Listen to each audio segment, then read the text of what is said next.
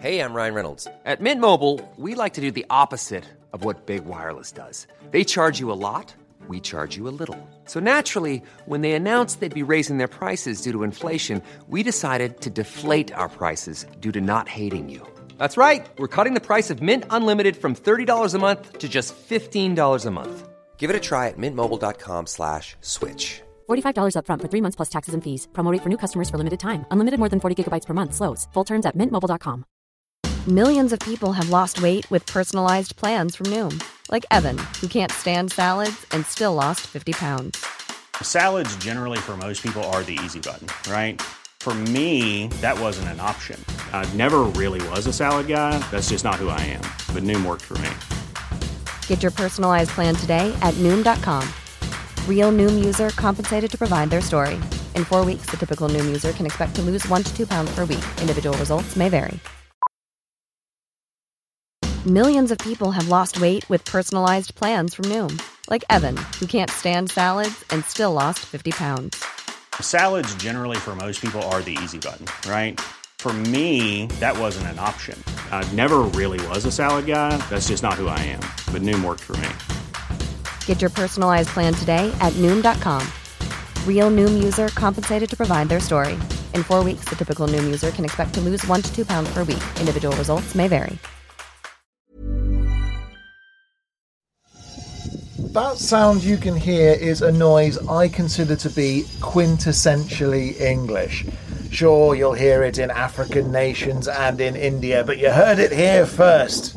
And no prizes for guessing. It is, of course, the sound of a steam engine. This particular engine runs along the Bluebell Railway in Sussex. It's called Camelot. But today's episode is set in Yorkshire, home of the first public railway in the world. The Lake Lock Railroad was built near Wakefield in West Yorkshire way back in 1798. It wasn't a steam railway then. Horses used to drag rail carts along it. But what those carts were transporting was coal. The very same coal that was used on the first ever commercial steam railway in the world. That one, funnily enough, was also in Yorkshire, the Middleton Railway near Leeds. It just so happens that during the last series of the Three Ravens podcast, I ended up talking a lot about water. Makes sense, vast numbers of folk tales revolve around it. But let's not forget the importance of fire in folklore too. What coal unlocked for the English people changed the world in any number of ways, and the use of steam to power machines, combining those two primal elements, arrives at a time in history where magic was falling out of fashion to be replaced by the cold, hard glare of empiricism.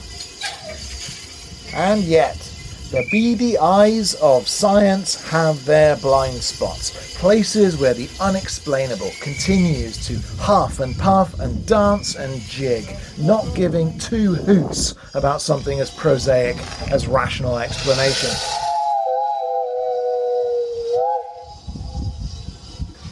With this thought in mind, gather close around the Three Ravens campfire and listen in. Welcome to the Three Ravens podcast. There were 3 ravens sat on a tree, down a down, hey down a down. They were as black as they might be with a down. One of them said to his mate, "Where shall we our breakfast take? With a down, derry, derry, derry, down, down." Hello and welcome to episode 26 of the Three Ravens podcast. My name's Martin Vaux. I'm a writer, storyteller, and English romanticism obsessive, and I'm joined, as ever, by my partner in crime and all dark arts, Eleanor Conlon. Well, hi there, and oh my goodness, it's the final episode of Series 2, and it feels like it's flown by. It's mad, isn't it? That's not to say we won't be releasing all new content through October, because we will, for our first ever haunting season, which we're really excited about. Yeah. But we will then be taking a bit of a break during November to recharge and research and get our ducks in a row for Series 3. And in terms of haunting season, we'll be releasing special Halloween-themed bonus episodes every Thursday, including a Magic and Medicines episode about Ouija, a Bestiary episode about demons, a Dying Arts episode about corn dollies, and a Something Wicked about the Candyman Killer. And every Monday, we'll be releasing all new ghost stories to spook everyone out in advance of Samhain itself. And then on Halloween itself, we'll be releasing a Samhain special all about the history and folklore of Halloween, which should be really interesting and more than a little scary. As for Patreon, we didn't get any new supporters this week, but if you would like to support the podcast and receive exclusive and bonus content, including our episodes early and ad-free, and monthly Patreon exclusive episodes of the Three Ravens Film Club, all of our stories as text versions, and our monthly newsletter, please consider signing up for just $3 a month or $6 a month at patreon.com/Three Ravens Podcast. Think of it as buying Martin and I a pumpkin spice latte each month. Although we'll probably spend it on books and going to interesting places to do research for the podcast. Maybe the occasional pumpkin spice latte. And on Patreon, we of course released our monthly Three Ravens newsletter yesterday, packed to the gunnels with traditional folk customs for the month, as well as Celtic tree and zodiac information, and an all-new tarot spread, and some Samhain magic to try as well. Plus, next week we'll be releasing our Patreon exclusive episode for October, which is an all-new ghost tour around the ancient and very haunted town of Rye. Yes. And we have a new Three Ravens Film Club film for October too. Oh, yes. So we released our Film Club episode for September last Thursday. That was all about John Landis's 1981 cult classic, An American Werewolf in London. And in October, we're encouraging everyone to watch the 2015 mega excellent folk horror movie, The Witch. If you've never seen The Witch, it's a brilliant watch, all about a Puritan family in 1630s New England encountering sinister forces in the woods near their isolated farm. And if you've already seen it, why not watch it again? It's so good. Either way, please email your thoughts about The Witch through to us for inclusion in that Film Club episode for October to threeravenspodcast@gmail.com, or post your responses to the movie on our various threads about it on social media. Speaking of sending us stuff, we're obviously right at the end of the series, and we're still hoping to receive a raft of entries for our Three Ravens card design contest, all about winter folklore. You've still got a week, so we'll close entries on Monday the 9th of October, but do please send things through as we're still quite light on entries. Yes, to say it one last time, we are looking for original artwork from artists of all skill levels on the theme of winter folklore. Send us JPEGs and we'll pick our favourite 3 to turn into greetings cards and sell through our shop at threeravenspodcast.com/shop for a 50-50 profit share with the winners. Do please send those entries through to threeravenspodcast@gmail.com, and also send us any folklore you would like us to include in our second ever listener episode. Yes, we've had some great ones through so far, which I'm really looking forward to retelling. And so that might be local cryptids and creatures from your hometown or region, stories, anecdotes, folk remedies, medicines. We're super keen to hear from you. So do please send us things to include in that second listener episode, and also send us pictures of your pumpkins for this year. Yes, please. If you didn't listen to last week's episode, then this might be news to you, but we are welcoming entries to our inaugural Three Ravens pumpkin carving contest. The rules are very simple. Carve a pumpkin, take a picture of your carved pumpkin, and email the picture of it to us via threeravenspodcast@gmail.com. You can be in the picture or not, as you like, but still, send it through to us and we'll post every entry we receive on our social channels and give you a shout out. And then the 3 favourites we receive, we'll send you a Three Ravens Haunting Season mug. Yes, we have a new Haunting Season Three Ravens logo coming from Ollie James Dare, and I'll be popping special limited edition Haunting Season merchandise on the shop at threeravenspodcast.com/shop in the next week or so. Yes, right. Well, that's the admin done. Let's get into the meat of this episode. And it's worth saying that the middle bit of this episode, i.e. the county information and the story, did feature on a special episode of the Three Ravens podcast as released on the History of England podcast feed way back at the start of June. And we remain eternally grateful to the lovely David Crowther at the History of England podcast for being one of the earliest big supporters of Three Ravens. We know that lots of people who listen to us came from David's kind promotion of us. And if you don't listen to the history of England, then we highly recommend it. Yes, it's a brilliant podcast. And David's right now discussing the Civil War. So if you're a bit of a Cromwell fan like me, it's golden listening. So the middle chunk of this episode is the same as that special episode was, but this start bit is new and the end is new. So do stick around, even if you've heard it, for some lovely correspondence and so on. And thanks again, David. And thanks also to Emma from Real Life Ghost Stories, who we went to see in her theatre company's new play, Death and the Carpenter, this weekend just gone.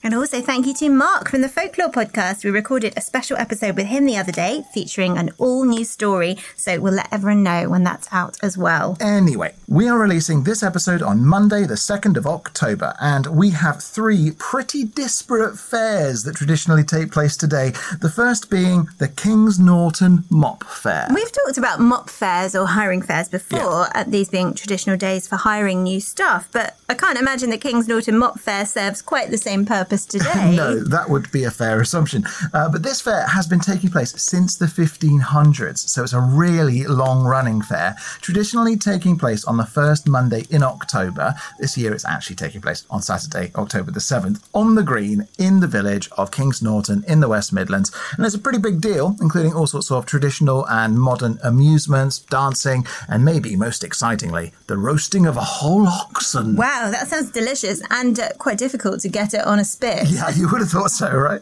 But it should be a right old time. Then the 2nd of October specifically is known in the Hertfordshire town of Broying as Old Man Day.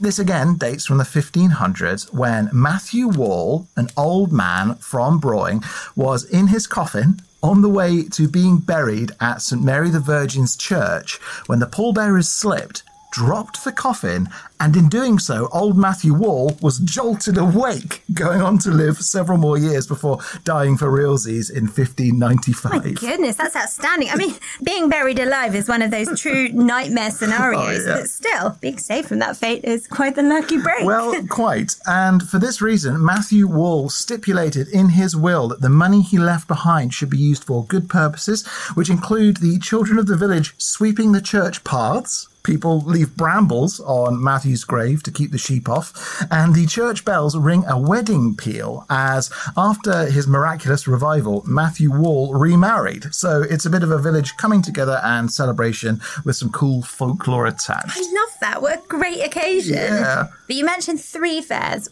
What's the third one? Well, this one is in abeyance, meaning it doesn't happen anymore, and for good reason, as it's pretty macabre. Go on. Don't leave me hanging. Okay, well, hanging is actually quite a relevant thing to do on this occasion, which is known as the Derbyshire goose riding. It's not as cute as it sounds, just warning you. Also, impossible unless you're a fairy. Geese are not large enough to ride. If they were, it would be my chosen form of transportation. I love geese. Okay, so it was very common to have goose fairs in England in early October because October 10th was Old Michaelmas Day. And it was, of course, traditional and remains traditional to eat goose on Michaelmas. So people would attend goose fairs to buy and sell geese and other seasonal goodies. Old Michaelmas Day itself was also pretty dark, actually, because it was also known as Dog Whipping Day. Oh, no, that doesn't sound good. Yeah, this was banned in 1853, but for centuries it was traditional on Old Michaelmas to make switches and whips and chase off stray dogs and beggars from your local area, and that all happened on Old Michaelmas Day. That's horrible. So pretty gross. But before then, you had the really macabre sport of goose riding at some goose fairs, particularly in Derbyshire. How does this questionable sport work? Well, basically, right up into the 19th century, people would take a live goose and grease its neck, then suspend it on a rope by its feet between trees about 10 feet high in the air. Oh, this does not sound good. Yeah, certainly not for the goose. Then people would ride on horseback underneath the goose at a gallop, and they'd then attempt to pull the head off the goose as they rode beneath it. And if they managed it, they'd win the goose to take home and eat on Old Michaelmas Day. That is utterly barbaric, and I also don't understand why the goose had to be alive. I know, it's absolutely gross, isn't it? It's disgusting. And this is an example of why maybe not all traditions should survive. But still, pretty interesting, I think you'll admit. Yeah, but horrid. Yes, well, with that traumatising image fresh in my mind, shall we wake the county criers from their coffins and have them ring us into Yorkshire? Yes, let's. Now, why are you lot all greased up? Come on, don't make me get my switch. Oh, yay! Oh, yay!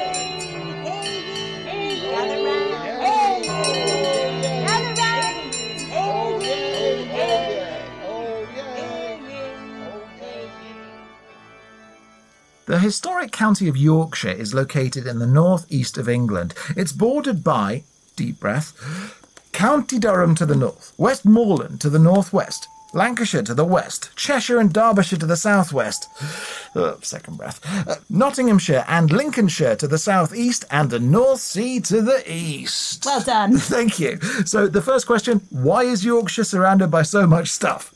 Well, Yorkshire is England's largest county by a long way. We're talking almost 15,000 square kilometres, so over 9,000 square miles in old money.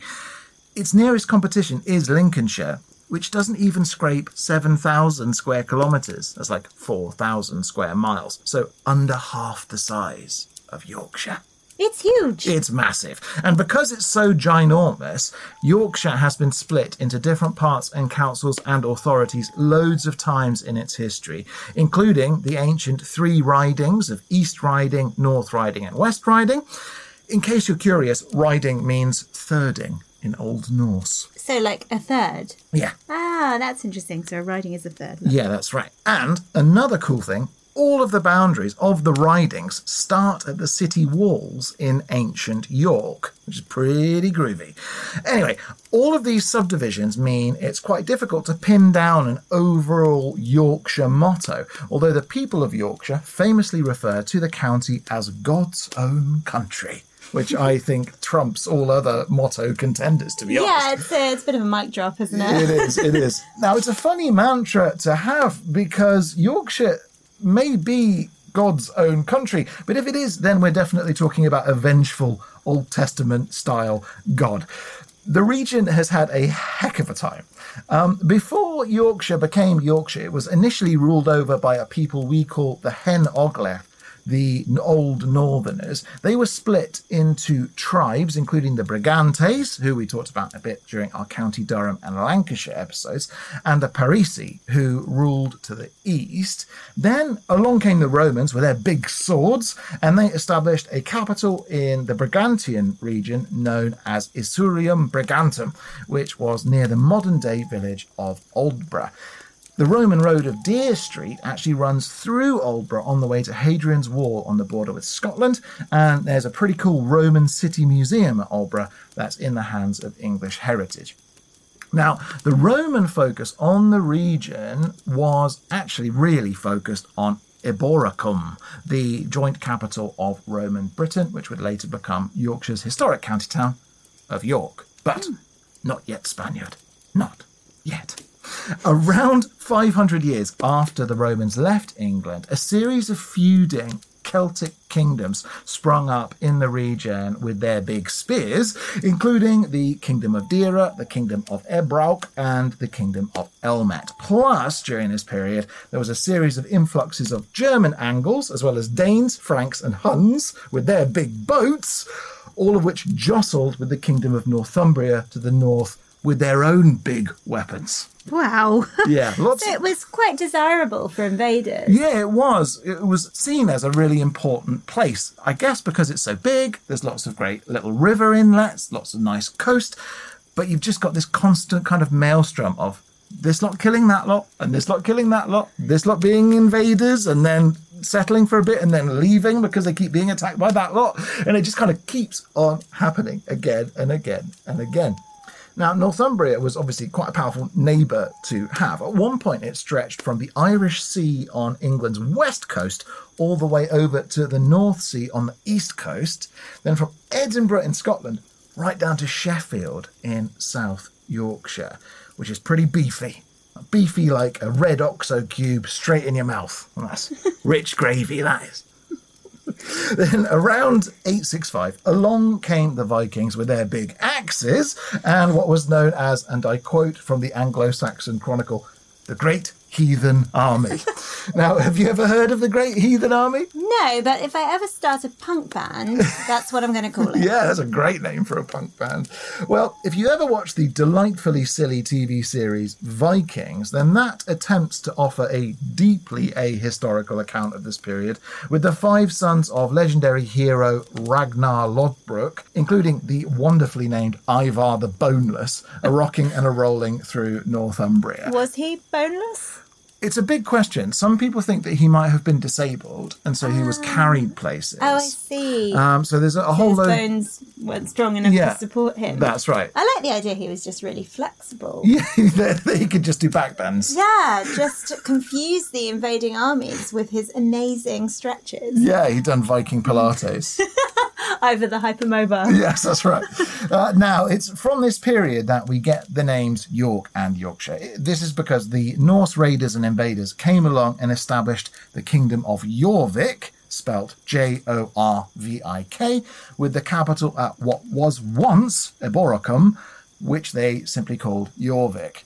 Jorvik, York, Jorvikshire, Yorkshire. Lovely. Yeah. Now, as you might have been able to predict, it wasn't just plain sailing for the kingdom of Jorvik either. Of course not. Because at the same time, Alfred the Great and Guthrum, King of East Anglia, had established the Danelaw, which we've also talked about on previous episodes. This huge territory was even richer gravy than Northumbria. In case you're unfamiliar, the Danelaw was governed by a single set of laws which covered most of eastern England, and where the Danelaw met the kingdom of Jorvik, well, the dueling gravies got a bit spicy. I'm waiting for you to tell me that gravy's produced somewhere in Yorkshire, so this lengthy gravy metaphor will make perfect sense. It's not. I'm just really into gravy right now. Now, Jorvik fell after about a century of fighting, and you might think, okay, done, enough murder and mayhem. But wait, because in an important year, this bloke called Tostig and his friend Harold were just kind of working on re-establishing the kingdom of Jorvik when somebody's elbow slipped and boy, did the gravy get spicier still. Now, in case my metaphors are getting overly mixed, we're talking 1066, baby. If you remember your history, Harold II, a.k.a. Harold Godwinson, was fresh off fighting his brother, Tostig, and Harold Hardrada at the Battle of Stamford Bridge in Yorkshire when William the Conqueror invaded. Good King Godwinson then had to bomb it south, double quick time, and got his arrow in the eye and so on. If only he'd had HS2. Yeah, that's true. We got there a lot quicker. Yeah, maybe. Come on, let's all get on. And the history of England could have been completely altered. It could have been.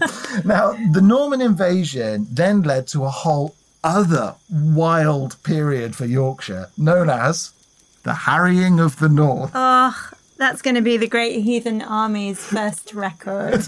Harrying of the North. Nice. Now, very few people called Harry were actually supposedly involved in this, strangely. The kind of harrying we're talking about is the kind that means to attack persistently.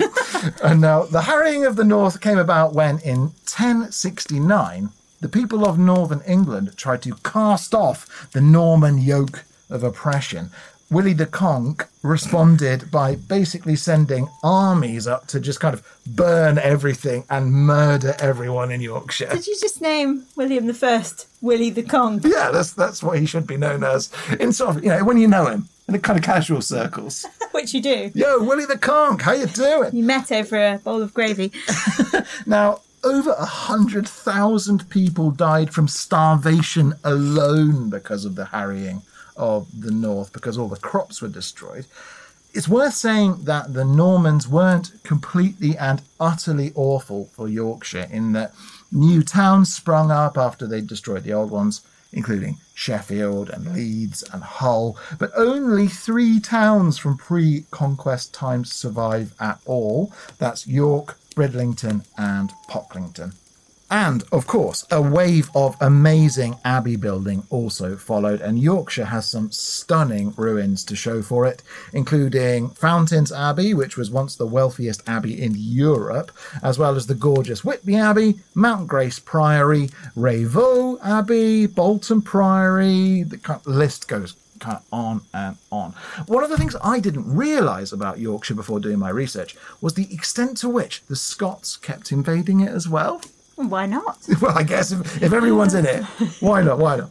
Now, they came down regularly with their big claymores and, for example, attacked in 1138. They were repelled. Then, after the Battle of Bannockburn in 1314 and the Great Famine of 1315, the Scots basically just kept raiding Yorkshire all the time, right up until the Black Death arrived and killed a third of the population. You know, at that point... It's just a sort of weekend activity. I'm a bit bored. I think I'll just pop down and... I got a great idea. And then they just reach a point where they're like, okay, there's nothing left to raid, lads. Might as well not bother. Now, during the 15th century, you also, of course, had the Wars of the Roses. We talked about that before on our Lancashire episode, but that murder fest lasted for about 50 years. Mm-hmm.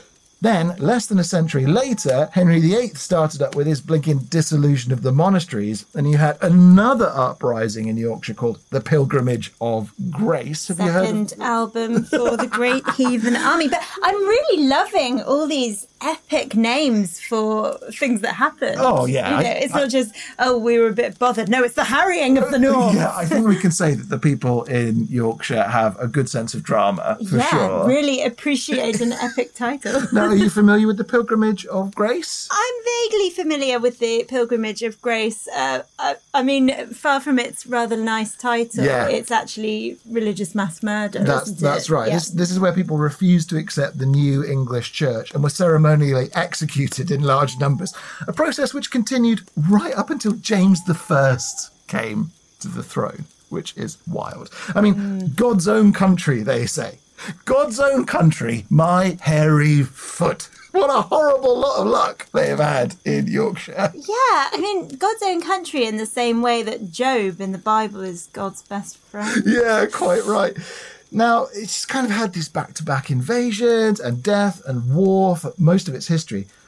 When things did eventually settle down a bit in the 16th and 17th centuries, the region became very prosperous, primarily through two main industries. The first was wool, and the second was coal mining, which led to a real boom for Yorkshire during the Industrial Revolution. Then, the year I was born, there were the miners' strikes, of course. Those were in 1984. And that whole debacle was a moment of national fervour, which represented perhaps, at least in my mind, the last real kind of ruction in England's post-war history.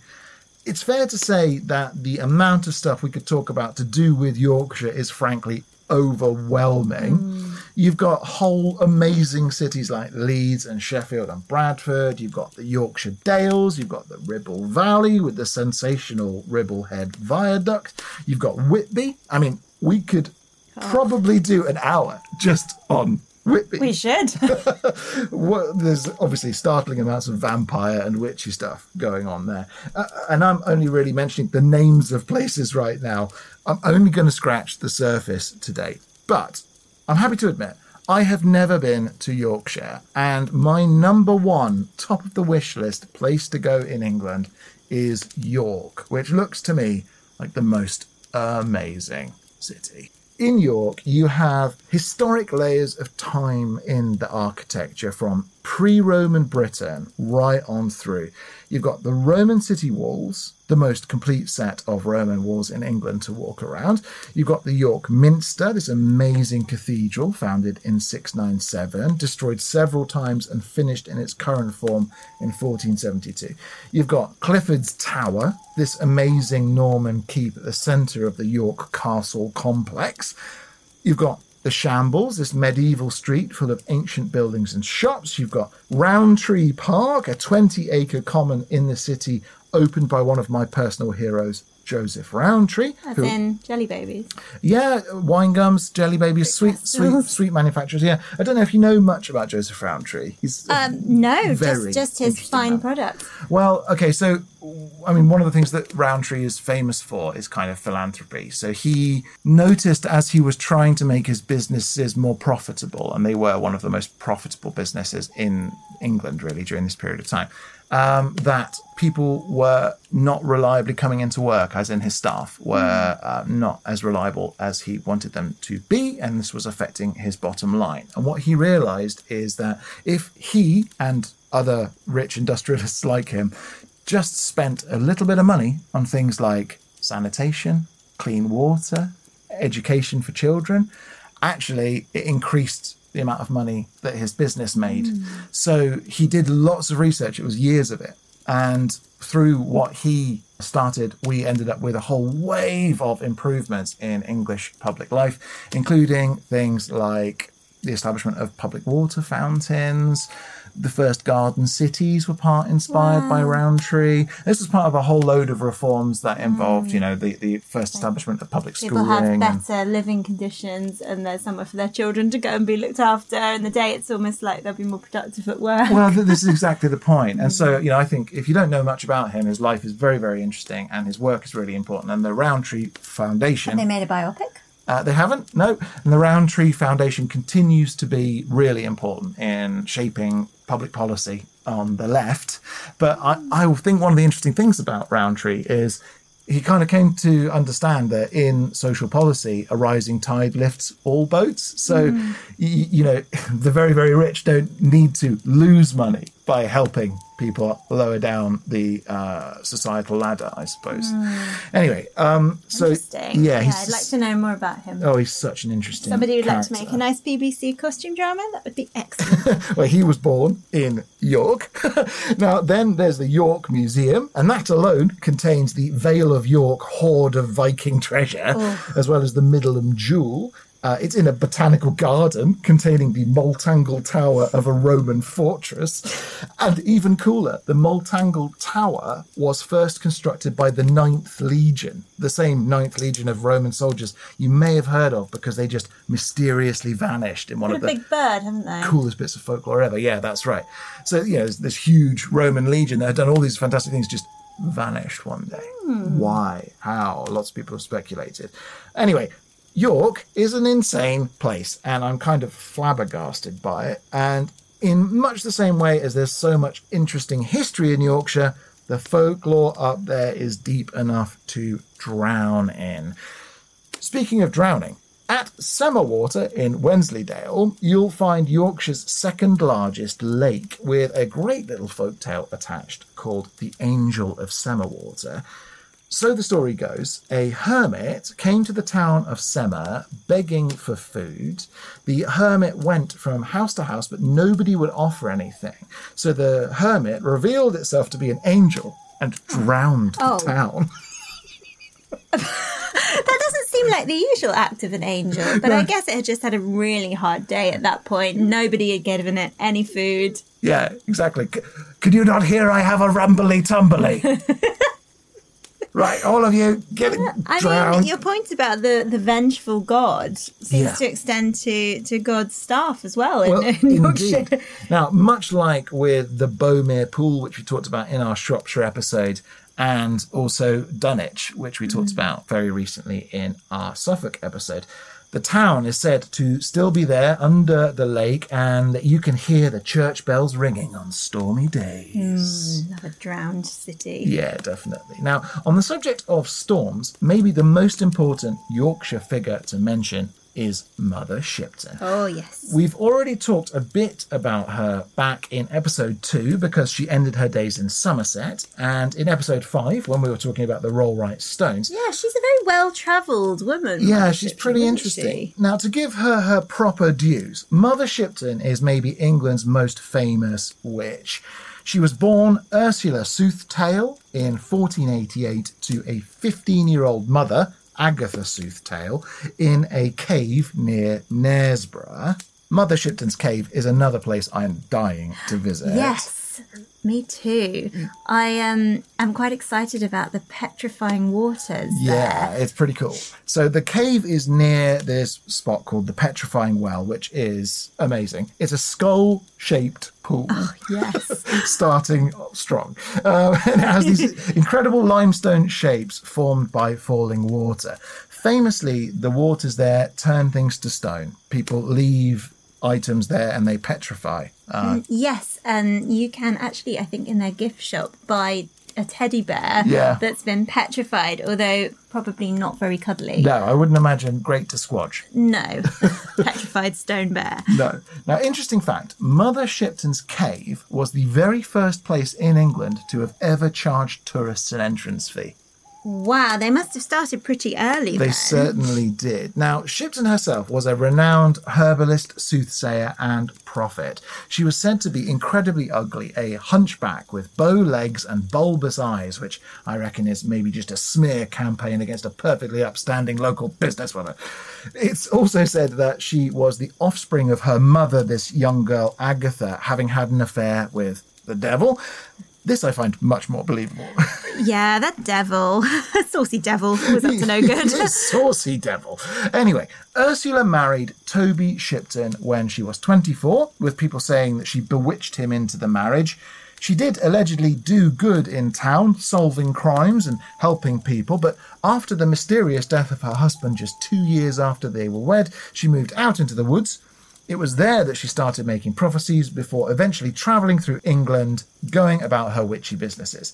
Her prophecies predicted notable storms, the ascension of Henry VIII, who famously called her the Witch of York, and her book of prophecies contains all sorts of interesting stuff, a lot of it wrong, but she does say that the world as we know it will end in a colossal flood. That's plausible. Yeah, she may yet prove to be correct. Climate change and so on and so forth. Another witch in Yorkshire folklore is Churn Milk Peg, which is quite the name, I think. It is. Now, she's apparently actually a ghost of a witch who smokes a pipe and hangs around near nut trees. She's known for popping out and scaring people if they try to eat unripe nuts, with her name coming from the milk of unripe nuts, which is also known as churn milk. Oh, that must have been the strange old woman who popped out of the fridge this morning when I was getting my almond milk. Yeah, that's right. Smoking her pipe. And you were like, what are you doing? Yeah, I was a bit curious. She just slapped it out of your hand and then disappeared in a puff of smoke. Now, want some more weirdness? Always. Okay, well, you'll like this one. The Wold-Newton Triangle. Is this anything like the Bermuda Triangle? It is just like the Bermuda fantastic. Triangle. Well, kind of. I mean, ships don't disappear there because it's inland. But this section of Yorkshire ranges from Bridlington to Scarborough to Ganton, all of which are said to be linked by ley lines. Oh. And there are a few amazing things about it, one of which is it used to be famous for wolves. Oh, are they popping in and out of existence? No, they aren't. But it was really apparently rather wolfy around those parts right up until the mid-1700s, and not just regular wolves. Oh. So the legends go, the wolves of the wold used to dig up corpses from local graveyards and, from eating the bones and corpses, would turn themselves into werewolves. That's quite an amazing werewolf origin story. I know, right? So when you said the wolves of the wold, I thought, oh, what a lovely name for a children's book. Yeah. And then you carried on with the digging up and the eating of corpses. And I thought maybe not a children's book. No, well, the most famous of these werewolves in the wold was called Old Stinker. You know, apparently, Old Stinker ate so many corpses and stuff, he just smelled really bad, had terrible breath, so you could smell him coming. The other the wolves gave him a wide berth. Well, maybe they were like, he's the alpha because he smells the worst. Now, although most people agree the creatures that roved the wold were werewolves, some say that they were just reanimated corpses. So I'm going to say that there were both werewolves and zombies in this place, which, what with Dracula landing at Whitby nearby, means you got your three key monster types all in Yorkshire. 3 types of monster, 3 ridings. Yeah. I'm seeing a whole alternate Yorkshire origin story. That was the sound of my mind blowing. Now, talking of creatures, we've got another beast Excellent. This one fits alongside Black Shuck and the Beast of Bodmin Moor and so on. It's called the Barguest of Troller's Gill. A Barguest is another dog type, isn't exactly it, right. It's meant to be a demonic hellhound, and it haunts Yorkshire's woods and snickleways, appearing to bother the locals. This is in contrast to the Black Cat of Hell Mary Hill, which stays in a fixed location. Typical cats, just kind of lazing around. But the legend has it that this black cat guards a chest full of buried treasure in a cave at the top of Hell Mary Hill near Sheffield.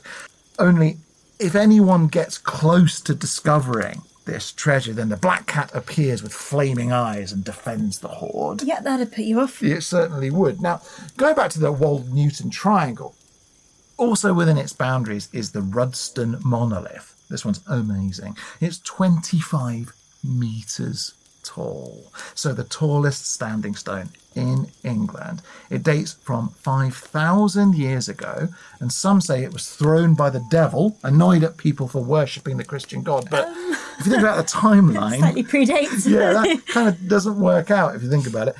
There's also the Gypsy Race River. And this one's fascinating. It runs underground through the Great Wold Valley, but the river is also known as the Waters of Woe. Back with those epic naming traditions. I know, right? Well done, Yorkshire. Now, this is because when the river does rise to the surface enough to be seen, it's said to predict catastrophe. It's previously appeared before the Black Death, before the English Civil Wars, before both World Wars, and so on and so forth. In terms of cool traditions in Yorkshire, firstly, on the 1st of August every year, there's Yorkshire Day. Hurrah! And this is a day when the people of the county celebrate its culture, which presumably involves being invaded several times across the afternoon. Now, the way that they do this, actually, is they go and do something called the Declaration of Integrity, which includes going to York's gatehouses and around the walls. There's confectionery and parades and so on. So that's pretty great.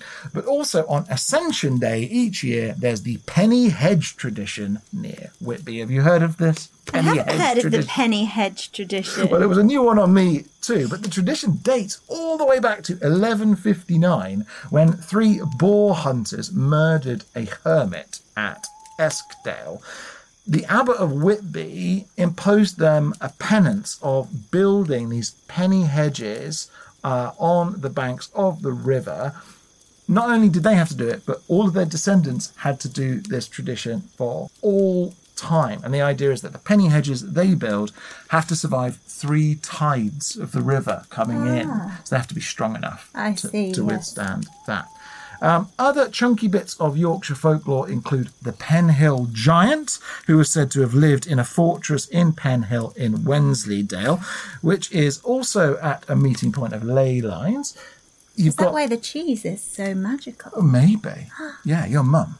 Obsessed with Wensleydale cheese. She loves Wensleydale cheese. Maybe it's giving her enchanting properties. Well, I mean, she's an enchanting woman, isn't she? She is. Yeah. That must be all the cheese. Now, you've also got the Cow and Calf Rocks on Ilkley Moor, which are these huge stones near one another, not far away from Keighley. They were said to have originally been one stone that was broken by Rombold the giant. Story goes that Rombold was being chased by his angry wife, only he wasn't looking where he was going, so trod on these huge rocks and split them apart. But that's not all. You've got another giant called Wade, who was first said to have made Wade's Causeway, which is this massive 6,000-year-old stone monument running for 25 miles across the North Yorkshire moors. Wade is also supposed to have formed the Devil's Punch Bowl, otherwise known as the Hole of Hawkham, which is a 400-metre deep, almost mile-wide hole on the Yorkshire moors. Story there goes, Wade got drunk, and his wife was also angry with him, so he dug up earth from the ground to throw at her until she went away. And that's how you should solve all domestic disputes. Yeah, just throw rocks and mud. Anyway, so the hole he dug left the Devil's Punch Bowl behind.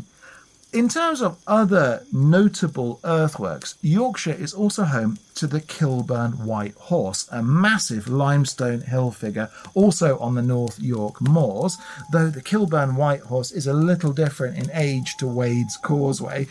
While Wade's Causeway was created around the same time as Stonehenge, the Kilburn White Horse was dug in 1857. Oh, why? It was just a bit of a lark. Apparently a school teacher took his students up there and they just did it.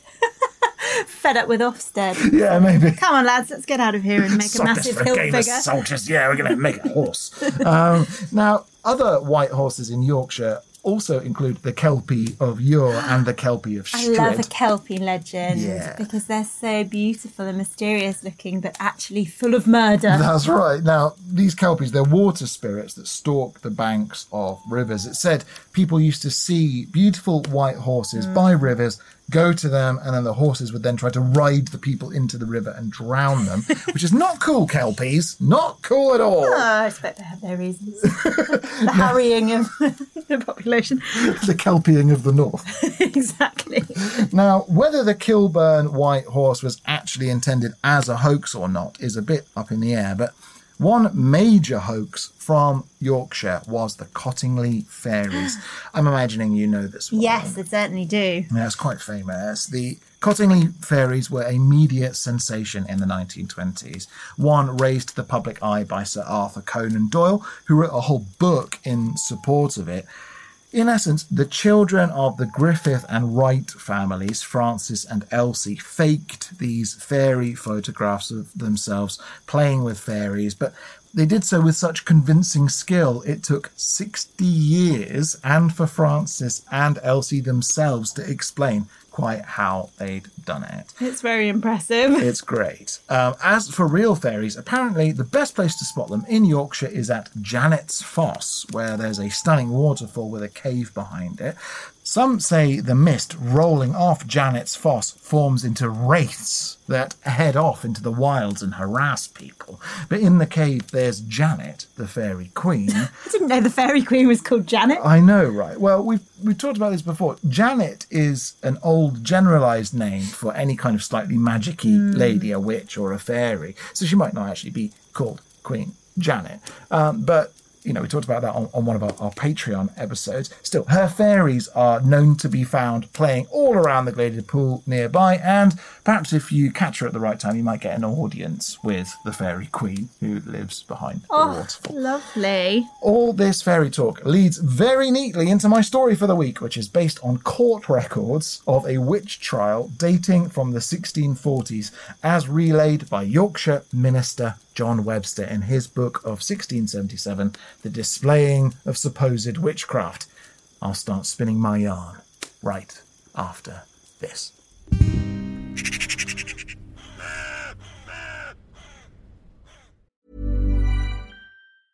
There's never been a faster or easier way to start your weight loss journey than with PlushCare. PlushCare accepts most insurance plans and gives you online access to board-certified physicians who can prescribe FDA-approved weight loss medications like Wegovy and Zepbound for those who qualify. Take charge of your health and speak with a board-certified physician about a weight loss plan that's right for you. Get started today at plushcare.com/weight-loss. That's plushcare.com/weight-loss. plushcare.com/weight-loss. I'm Sandra, and I'm just the professional your small business was looking for. But you didn't hire me because you didn't use LinkedIn Jobs. LinkedIn has professionals you can't find anywhere else, including those who aren't actively looking for a new job, but might be open to the perfect role, like me. In a given month, over 70% of LinkedIn users don't visit other leading job sites. So if you're not looking on LinkedIn, you'll miss out on great candidates like Sandra. Start hiring professionals like a professional. Post your free job on linkedin.com/people today. To call me an authority on the subject of witchcraft would be an exaggeration. Though there's no denying, people do call me John Hephaestus on account of my unmatched alchemical knowledge, as detailed in my famous book, The Metallographia. I am, in truth, but a humble cleric. In truth, I prefer to go by my given name, John Webster.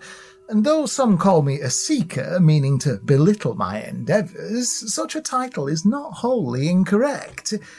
My writings on a range of philosophical subjects have drawn to me a degree of what might be called undue attention.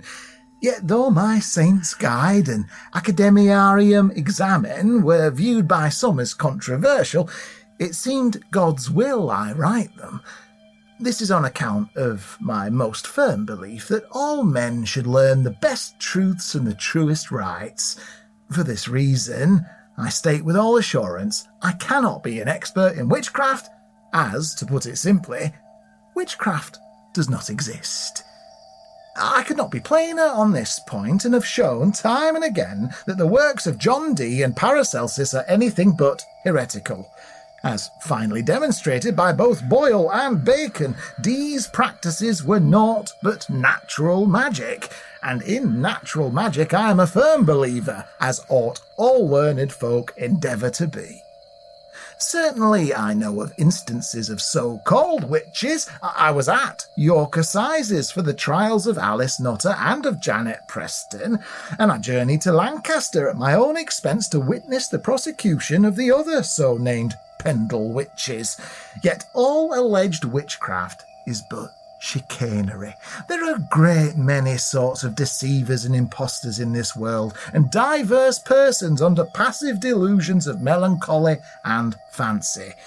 Yet there is no corporeal league ever made betwixt the devil and these persons. He does not suck on a witch's body or have carnal copulations with them. Nor do witches turn into cats or dogs or any such animals, or raise tempests or the like, which is what my most recent book sets out to prove. To speak of books, you needn't read mine, for the Bible says it all. There is not one word in the Bible that signifies a familiar spirit, or a witch in the sense that's vulgarly intended in common parlance. Likewise, unholy apparitions and the power of the devil. Certainly there is the Witch of Endor in those pages, but the word witch is a mistranslation. For if she was a witch for raising up Samuel, then, well, Jesus Christ must be thought a witch in just the same way for raising up Lazarus, not to mention his most holy self. And forget not that our world is full of wonders mankind has yet not come to understand. Diverse creatures and minerals, such as beryls and crystals, might look miraculous to the foolish, the ignorant, and the impious, but such things are natural and not diabolical, as can be proved by the sustained application of reason. Take the fine example from the times just after the Pendle trials, less talked about perhaps by virtue of the man who drew the court's focus being vindicated. His name was, like mine, John, and he was a simpleton. He was known in York for being unlucky. He was tricked and cheated all through his life on account of being innocent to the dark hearts of men. And John, touched in his way, such as he was the last person who ought to face down a judge, let alone a prosecutor such as Durant Holtham, magistrate of East Riding. But I was there to watch, and I saw justice done. To describe John to you, when I knew him best, he was a dirty fellow. His hair was lank and long, his long nails bedded with mud. He slept often under the open sky up on the moors, coming to town only when he'd gathered sufficient roots and berries to trade with folk for a hot meal and bed. Yet one day, John came to York with something new to trade. A sympathetic powder, he called it. One to cure all ailments. And he knew not to sell it for a low price, and clutched the wooden box in which he held it close to his heart to defend it from thieves and cut-purses. It took some time for John to find customers, but find them he did, and lo and behold, the powder worked. I saw a sample of it later in the court. It was white and fine as milled flour, emitting an aroma like the scent of honey. And it was on account of the success of this powder, which brought a long line of people to see John, all with coin to spend for a pinch of his curative dust, that he found himself accused. Folk could not understand how the powder might help a woman with a headache who took it as snuff, then resolve the aches in a cripple's legs when the dust was rubbed upon them. That a man with plague who rubbed it on his buboes would soon enough see them disappear, while a whole house with stop gallant were saved from an affliction all new incurable. This happened not all at once, of course, for John would visit town with his wooden box and sell his wares. And when the box was emptied, he would again stride out onto the moors in all kinds of weather, returning days later with his stocks replenished. The truth of what was happening on those moors was only revealed when John had been clapped in irons. By then he was less thin or soiled in appearance, having bathed and eaten many fine meals and bought himself new clothes. Though Mr. Hotham made quite the statement on John's evils, reading a declaration in which John admitted his powder was magic, when John himself was invited to speak, he explained himself completely. Slowly, I must admit, for John never had a skill with words, but he enlightened the court and saved himself in doing so. He said simply that one night, before day was gone, he was going home from his labours, being very sad and full of heavy thoughts, not knowing how to get meat and drink.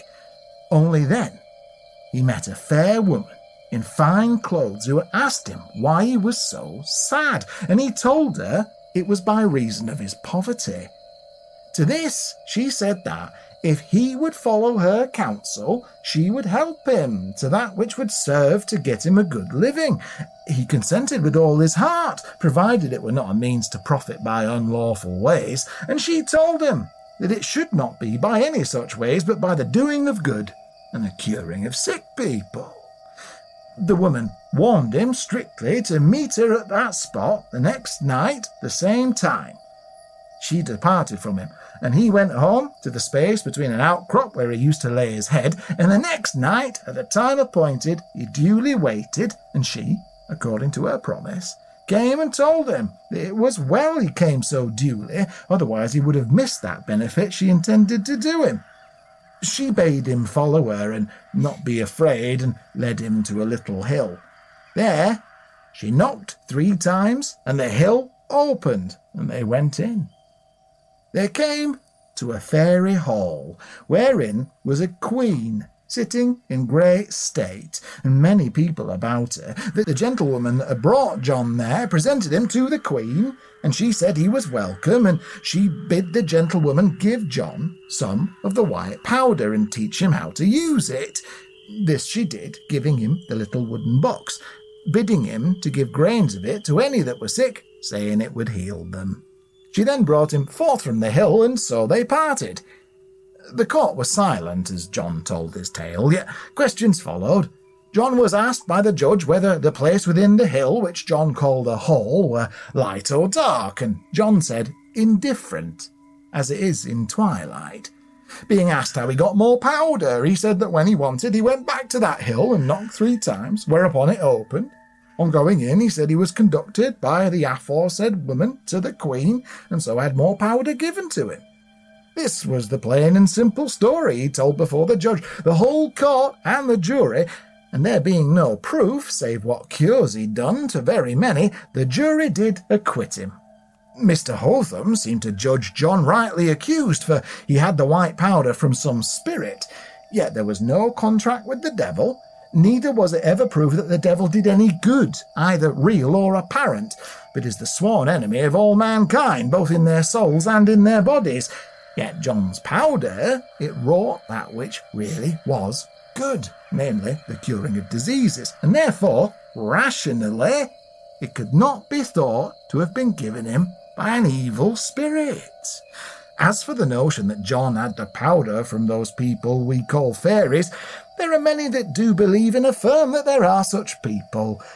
Paracelsus hath a treatise holding that the Fae are not the seed of Adam, and therefore he calls them non-Adamics, but he states that they have flesh and bones, and so differ from spirits, yet they can glide through walls and rocks as easily as we through the air, a function which Paracelsus called their chaos.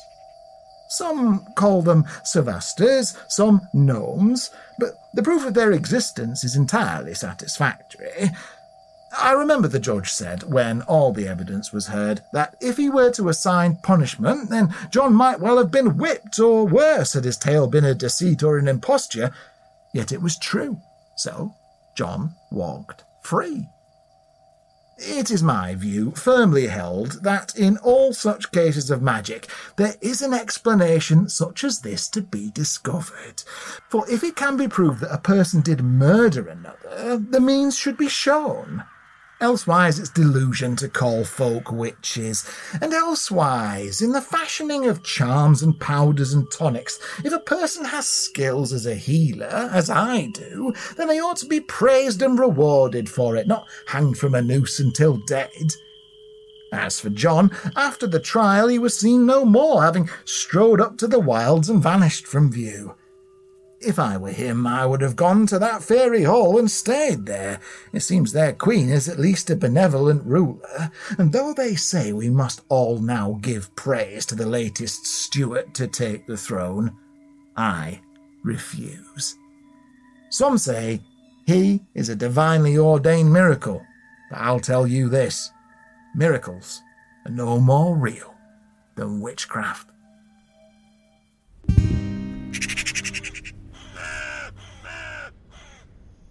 So, Eleanor, the displaying of supposed witchcraft by John Hephaestus Webster. What do you reckon? Well, I'm really interested in these kind of early people who tried to disprove witchcraft, or tried to say, look, it's healing, it's not doing anybody any harm. I think he's a bit of a front runner. Yeah, he is. Well, one of the many interesting things about John Webster, who was a minister but who gave up being a priest to focus on science, was that his discoveries were really important. For example, Isaac Newton used Webster's science books throughout his career. So he was the real deal. He was the real deal. I also find it really difficult to imagine what it would have been like to have, on the one hand, been alive during the Puritan Protectorate, and then, on the other, to have lived through the restoration of the monarchy. I always imagined that for most ordinary people, they just carried on regardless. Yeah, probably. Like living their lives as they would have done. Yeah, they weren't getting pressure to watch the coronation on the telly. It's changed again. Oh, look, no, all right, we're not wearing black and tall hats anymore. It's all big wigs and parties. Yeah. All right. But I still need to get the cows in. But I suppose if you're an educated person, you've travelled around, you've been to university, you've seen a bit more of the world, you must have a philosophical argument or a sense of justifications that you've built up over time. And having to do a series of U-turns, you can see why people found it so difficult to change their mind and so ended up executed or arrested and so on and so forth. Yes, when actually half the time it must have been... But 5 minutes ago, you told me I shouldn't believe in that. Yeah, quite right. And perhaps that's why there are so many important books to have emerged during this period, including Bunyan's The Pilgrim's Progress and Milton's Paradise Lost, which are quite serious, and Aphra Behn's plays and novels, of course. And then you've got this wave of restoration comedies, which happen after the restoration, and as you know very well, they are pretty filthy. Yes, China is never China in a restoration comedy. Elaborate. Oh, I mean, it's just a metaphor for genitals. Yeah, exactly, yeah. I'm thinking of Wycherley's The Country Wife, which, I mean, even the title. Yeah, exactly. If you think about that for just a second. Yeah, exactly. Anyway, poets like John Wilmot, the Earl of Rochester... The guy wrote smut. He really did. Very rude poetry. Very funny, but still smut. And then, of course, you get Dryden, after which poetry becomes quite staid. But running parallel to all that, you've got the end of this fascination with witches. Obviously, we're still interested in witches today, but attitudes are very different. Yeah, and as the Enlightenment starts to progress, witchcraft becomes less credited, doesn't it? Yeah, and that's sort right. of gets pushed onto the fringes of society. I mean, in some places, I think it was still feared. In England, I think, on the whole, you've got a bit of a backseat. This emergence of the natural philosopher as a kind of idea. Yeah, I liked that you brought up Paracelsus in your story, because, I mean, Paracelsus... Witch. Well, this is the thing. And a lot of the people who came after, and we consider to be these great scientists and great inventors. Really relied on the whites of Paracelsus, which was largely gathered from travelling around and talking to cunning folk. Yes, that's and right. hedge practitioners. Yeah. A lot of his theories came from just simply getting folk medicine and cures from people he met. Yeah, and also I think Webster is really interesting as one of the first big defenders of John Dee.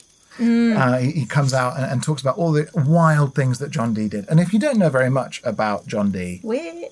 Fascinating man with his obsidian mirror and his talking to angels. Yes, Enochian script written from his talks with angels, divining the whereabouts of treasure. He's so fascinating. I'm very interested in John Dee. He is, isn't he? Now, I think Webster occupies this really interesting place because he's advocating rationalism and a serious, what we might call scientific approach to proving witches don't exist. But then he's also completely advocating for these other magical things, such as fairies and angels and goblins and so on, which he considers to be factual. Like all his contemporaries, they all believe these things. It slightly reminds me of scientists who feared the Catholic Church, but understood heliocentrism. Yes. But didn't really want to say that they fully understood it because it would have them excommunicated. Yeah, okay. And it sort of reminds me of that. You're saying, well, fairies may exist, but they've got flesh and blood like us, and they're actually corporeal and perfectly rational,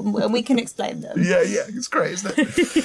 So shall we talk correspondence? Yes, let's do it. And the first thing we should say is thank you to Michelle, Gary and Rachel for your messages about our Dying Arts episode about marionette making. Thank you for taking the time to write to us. We really appreciate it. Thank you also to Andy, who sent us some brilliant information that we'll be including in our second listener episode, but who also very helpfully informed us that we, once again, got some pronunciations wrong. Yeah, we really appreciate it when people let us know when we haven't got things quite right, such as our incorrect pronunciation of Wrekin, which still haunts me, and our error around the placement of Carlisle isn't on Scaffold Pike. But I suppose this is the danger when you're often only reading about things. Yeah, English is a strange language. Yeah. So Andy wrote to say several useful things about our Northumberland episode, including that Alnwick, as I would have said it, that's Alnwick, is actually pronounced Alnwick. Yes. And that Bamber, i.e. Bamber Castle, is emphasised Bamborough. Yes. And there are also a number of villages ending in